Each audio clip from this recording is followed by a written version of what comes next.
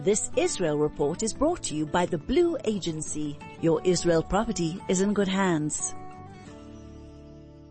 Owning properties in Israel can be a great investment, but challenging to manage if you're based abroad. The Blue Agency will manage every aspect of your property, finding and vetting tenants, maintaining your property and getting it rental ready, negotiating contracts and collecting rentals, reporting back to you regularly. The Blue Agency has built a reputation for trust and confidentiality over 20 years. The Blue Agency, your Israel property is in good hands. Contact us at www.theblueagency.com.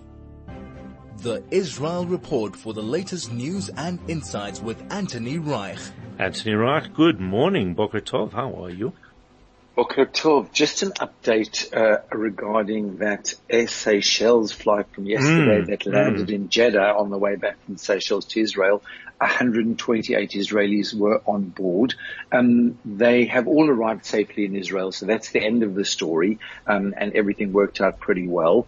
The middle part of the story, while they were in Jeddah after the plane landed there, following some technical issues, is that apparently the Israelis, I don't know if it was only the Israelis or if all passengers were actually kept on board, but certainly the Israelis were kept on board the plane for at least 3 hours. And apparently the crew updated them periodically saying that the airline had been in touch with the Israeli Foreign Ministry and that they had not yet been given clearance to allow them off the plane. Eventually, after 3 hours of what was described as quite significant discomfort, apparently there wasn't much electricity on the plane or functioning toilets. But once they were allowed off the plane, the reports were that the Saudis really welcomed the Israelis with such friendliness. They were all transferred to an airport hotel. They were extremely well treated. Everybody was very nice and very friendly, went out of their way to help everybody. And ultimately, everybody returned home safe and sound. And the Prime Minister actually issued a statement saying that he greatly appreciates the warm treatment by the Saudi authorities towards the Israeli passengers whose plane was forced to make an emergency landing in Jeddah. And he said, I'm pleased that everyone is returning home, and I greatly appreciate the good neighborliness. So that was from the Prime Minister, and I think a very fascinating little incident and little story. And while we're talking about things that might be relevant to the season, the twice yearly inspection of the Western Wall is currently being undertaken. This is an inspection that takes place every year, once before Pesach and once before Rosh Hashanah, in order to check the integrity of all the stones and the rocks that make up that wall. And listeners might be interested to know that each and every stone and each and every rock in the Western Wall has a document, has a record, and it's the state of that particular stone is recorded twice a year, just to make sure that everything is safe for the people who would visit that area, because of course during the holiday season there would be hundreds of thousands of people who visit the wall area, and so the authorities want to make sure that it's all safe and sound, that nothing may happen to cause anybody to be in danger around that area, and of course just to protect the historical importance and integrity of the wall. The inspection, of course, is being undertaken under the auspices of the chief rabbi of the Western Wall, Rabbi Shmuel Rubinovitz. Apparently, he's checking that everything is being done in accordance with halachic guidelines. Now, I'm not quite sure. I was going to say, what is halachic guidelines around that? That's fascinating. I have no idea what halachic guidelines might be in place to govern the stones of the Western Wall. Maybe there's some listeners out there who know this a little better than I do, but apparently the halachic guidelines are being significantly adhered to, and of course also under the auspices of the Israeli Antiquities Authority, who have a significant interest to make sure that everything is well done. I've just got a message from Leslie. She trades in contraband, apparently. She says, I was once at the cartel when they were checking it. Afterwards, I managed to pick up a few stones that had fallen down. I gave some away, but I still have 2 that I kept for myself. I'm pretty sure that's pretty, I'm sure that's contraband, Leslie. Yeah, talking about getting she's stoned. proud enough to make it all public to everybody. There was an incident about 5 years ago in 2018 when quite a big rock actually did fall down. Fortunately, no one was injured in that incident, but it could really have hurt and even killed somebody. So this check is really, really important. And as I say, this is the week that it's taking place ahead of the high holy holidays, which are almost upon us. They really are, but let's not get worked up about that. Saudi Arabia is reported to be willing to resume providing funding to the Palestinian authorities. It's interesting because Lindy was telling us on the news that this is some kind of an indication about the movement towards peace with Israel. Explain that to us. Yeah, well, that's what the Wall Street Journal is saying, because that's where this report was published. The Saudis have historically said that they will not enter into a peace agreement with Israel until the Palestinian issue is resolved. Now, I'm not quite sure how people envisage the resolution of the Palestinian issue and at what point they say it's now resolved enough in order to allow us to move forward. I'm not quite sure what the standards are. But clearly, the Saudis seem to be moving away from that position somewhat in favor of trying to establish diplomatic relations with Israel, or at least what we term normalized relationship with Israel. And the potential victims in that are the Palestinians, because the Saudis have said that until the Palestinian issue is resolved, they would not normalize relations with Israel. And yet now they seem to be moving towards some sort of normalization where objectively the Palestinian issue still remains unresolved. And so I think that this is a gesture towards the Palestinians, or this is a sign of it, of the fact that the Saudis are pretty serious about moving towards a peace agreement with Israel or normalization of relations with Israel, and making a gesture towards the Palestinians to make sure that the Palestinians don't feel like they're being left behind.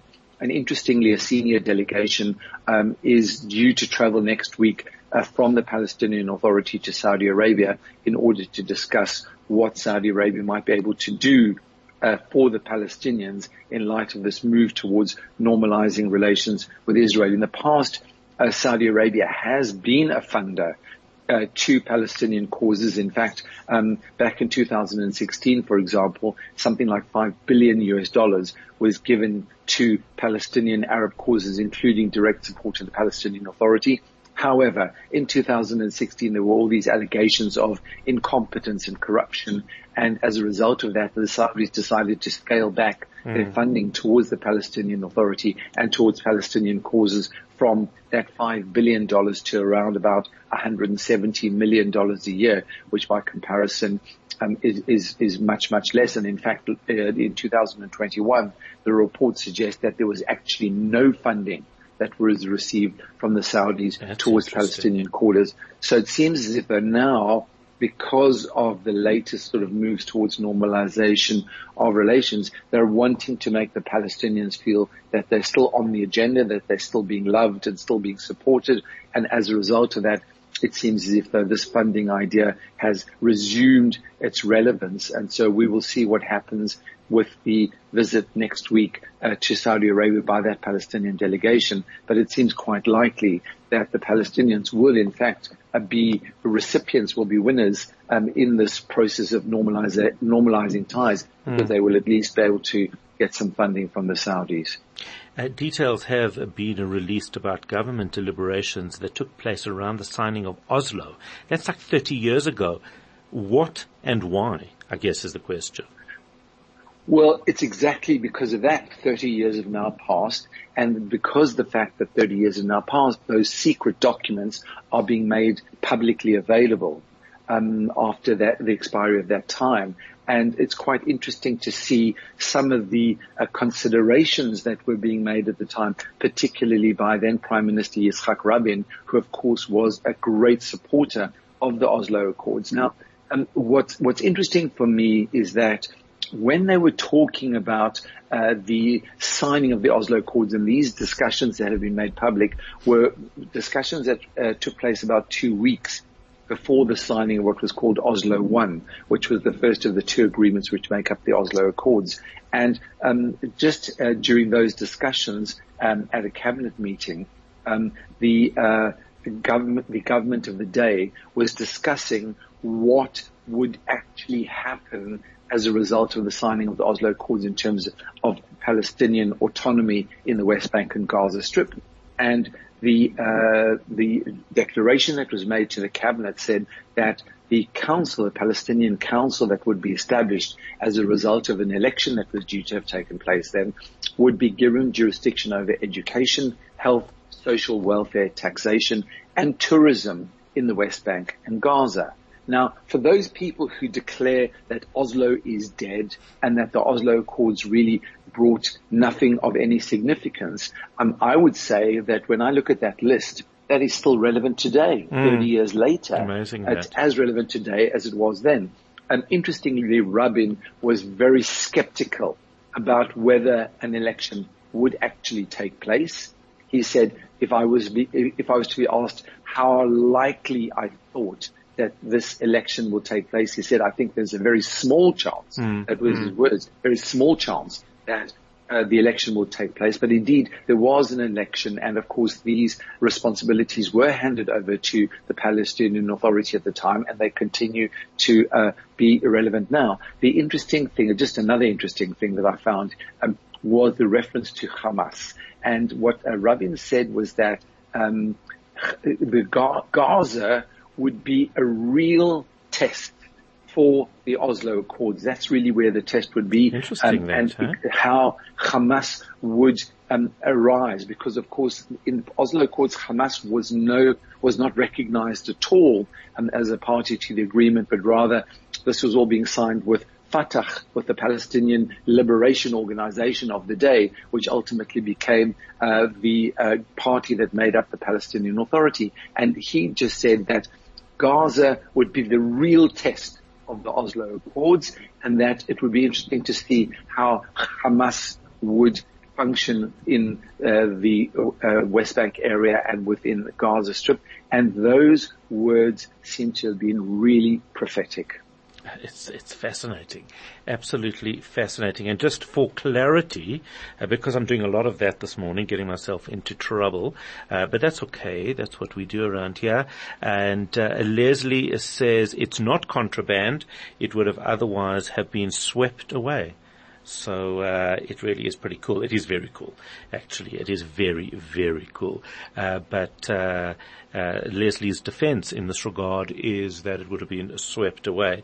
You know what? It's not for me to judge. But anyway, Tel Aviv is more expensive to buy property than any European city. Insane. Insane. It is insane. It is insane. And this is the latest information that's come out of the Deloitte's property index. I'm not exactly sure why Israel has been included in this European survey, because this is a really very much European focused. But it does give us an idea of how Israel and how Tel Aviv in particular stack up against the rest of Europe. And what the Deloitte's property index says is that in 2022, Tel Aviv was the most expensive city in the index by quite a way. In fact, the price of a square meter on average to buy in Tel Aviv was $16,000 per square meter. You guys can work that out. You probably know how many square meters you have in your in the place that you live. You can multiply that by $16,000. And that's what it would cost you on average to buy a place in Tel Aviv. That compares with Paris, who comes in at $15,900 per square meter. And then after that is Munich at $12,400 per square meter. London, the cheapos, $10,000 per square meter. And Amsterdam, $8,500 per square meter. So Tel Aviv is really, really at the top of the pile. And it's not only Tel Aviv, because when you look across the whole of Israel, then Israel is way in front of any other European country, coming in at an average cost per square meter across Israel of $6,200. Now, the next in the list is Norway with $5,650.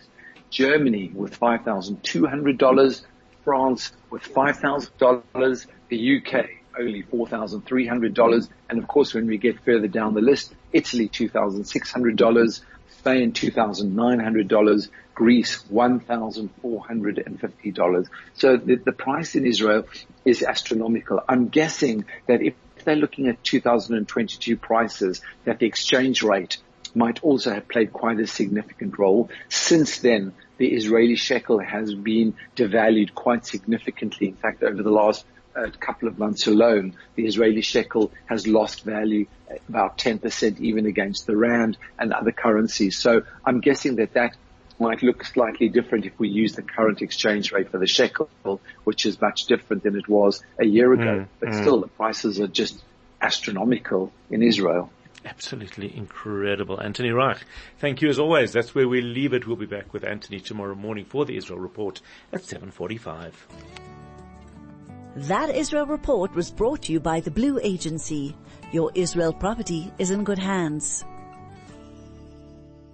Owning properties in Israel can be a great investment, but challenging to manage if you're based abroad. The Blue Agency will manage every aspect of your property, finding and vetting tenants, maintaining your property and getting it rental ready, negotiating contracts and collecting rentals, reporting back to you regularly. The Blue Agency has built a reputation for trust and confidentiality over 20 years. The Blue Agency, your Israel property is in good hands. Contact us at www.theblueagency.com.